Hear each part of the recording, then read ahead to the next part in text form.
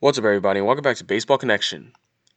Lots to get into today, so we'll jump into it, starting on the West Coast, where the best player in baseball had a monster game, and other players also had a really good game as well. But we'll start with Mr. Mike Trout, who went 4 for 4 with 2 home runs yesterday to help lift the Angels to a wild 10-9 victory over the A's, which snapped the A's winning streak. Of course, Trout was not the only one who was having a great game as he, Anthony Rendon, and Shohei Ohtani all went deep. This is exactly the kind of offensive showing the Angels had been hoping to see from their core of bats, their superstar core of bats. So you had 4 home runs across those three guys, and it was a comeback victory, which both ended the Angels' losing streak at 3 games and ended the A's winning streak at 9 games. That trio combined to go 8 for 12 with 4 homers, a double, 3 walks, 8 runs scored, and 7 ribbies. The lineup is a strength for the Angels. This is a strength for them. I mean, the pitching has been, what they lack, but the lineup is definitely a strength for LA. And the first home run Trout hit was a no doubter.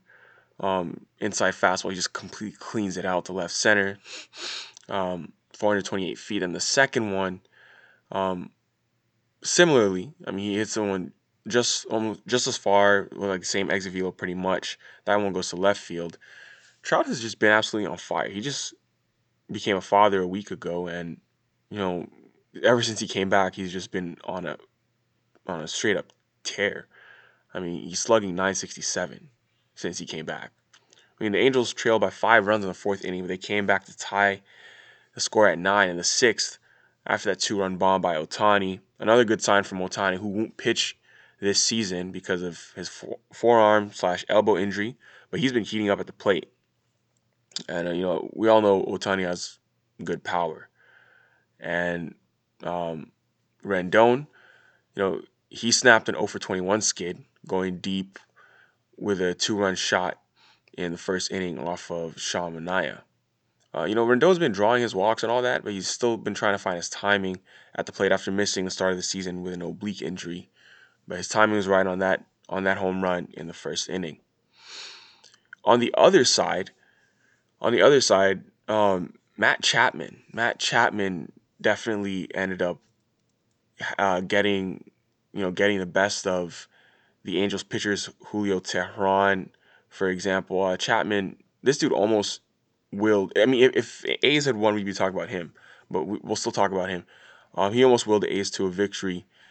This was a career night on offense for him. 3 for 5 with 2 homers and a career high 6 RBIs yesterday for Matt Chapman. Um, he's a stud. I mean, we all know he's really good.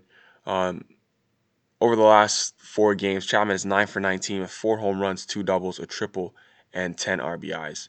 Absolutely raking, and obviously the best defensive third baseman in the game as well.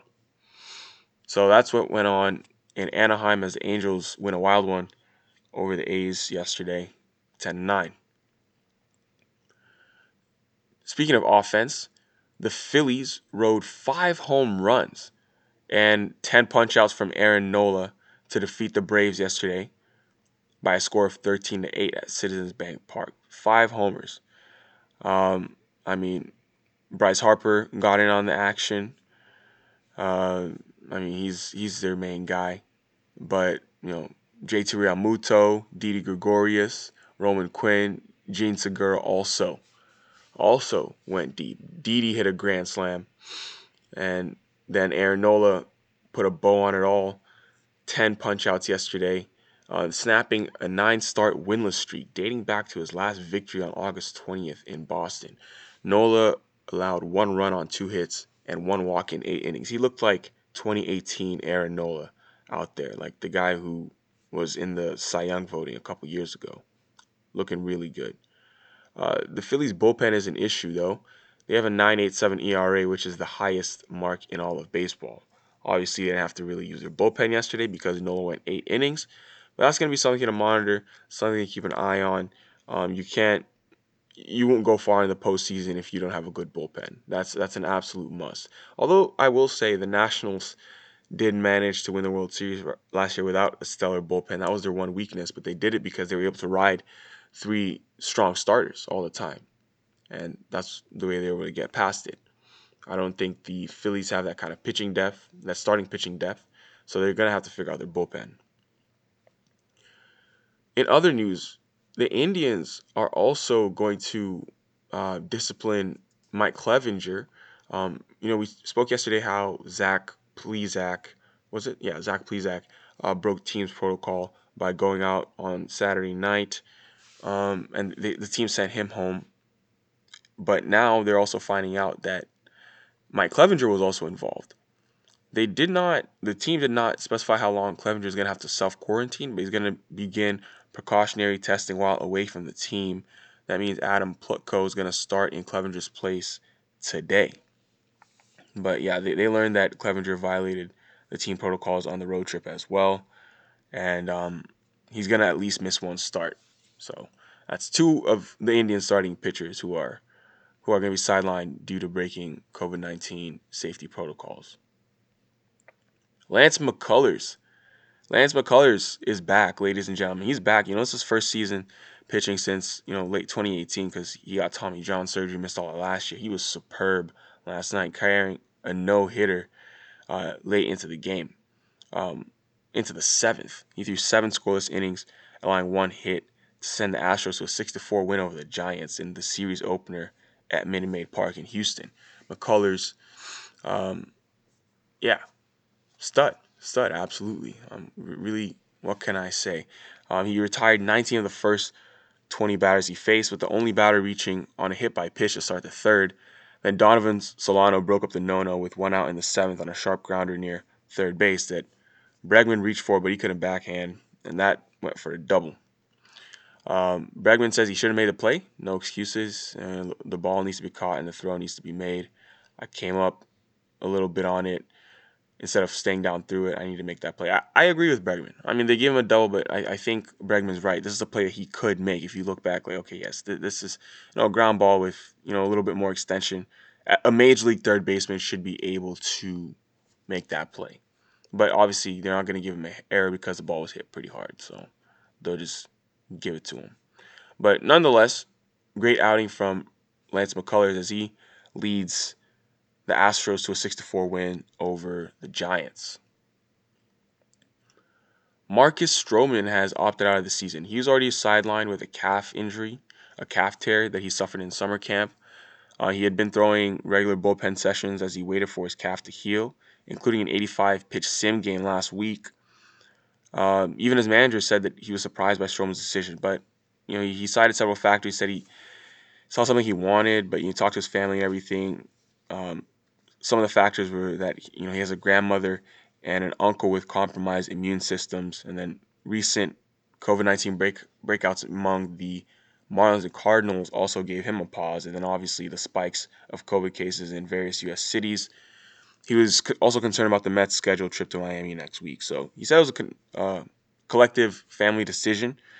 Um, so he is forfeiting the remainder of his prorated salary, which is around $3.2 million, is what he's forfeiting. He had already accrued enough days on the injured list to eclipse 6 years of Major League service time, which qualifies him to become a free agent for the first time in his career this November. Um, so, although he's going to be a free agent, he will have gone a full season without playing at that point. He's going to join Trevor Bauer, Robbie Ray, and other pitchers at the top of that free agent class.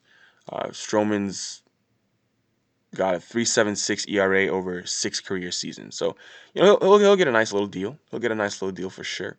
But the Mets are gonna obviously need to find a starter to fill his role, and it's just gonna be someone at the depths. It's not gonna be anyone that's like a big name or anything. So it's gonna be just like a depth piece.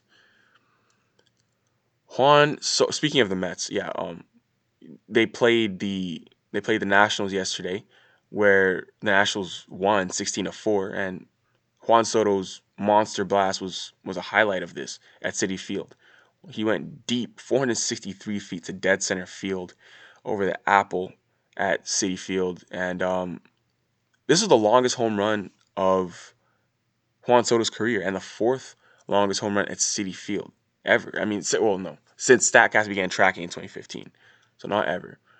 But yeah, Swatto. Oh, sorry, not Swatto. Well, I guess we could call him Swatto. That would be a good nickname, like the Sultan of Swat, as they called Babe Ruth, the Great Bambino. They already call Juan Soto the childish Bambino. We could call him Juan Swatto when he's swatting home runs like he did last night. Well, this was his 58th career home run, his second of 2020. I mean, it was a great performance from a superstar. 3 hit night, um, and 3 ribbies. He's not the only one who hit well though. Asdrubal Cabrera, switch hitter, he also paced the Nats with a 4-for-4 performance with 2 doubles, 2 home runs, and 5 ribbies. Let's not forget about that. And then Trey Turner pitched in with a 2-run homer. And yeah, absolute great efforts around the league last night. Just great efforts on the pitching side with the bats. Some really polarizing performances. Some guys having really great nights at the dish, and some good nights on the bump. I would say last night was mostly an offensive night around the league, based on just everything I've said so far, and that's good to see. But that's gonna do it for today. If you enjoyed this, please share it with someone who'd be interested, and we'll see you next time on Baseball Connection.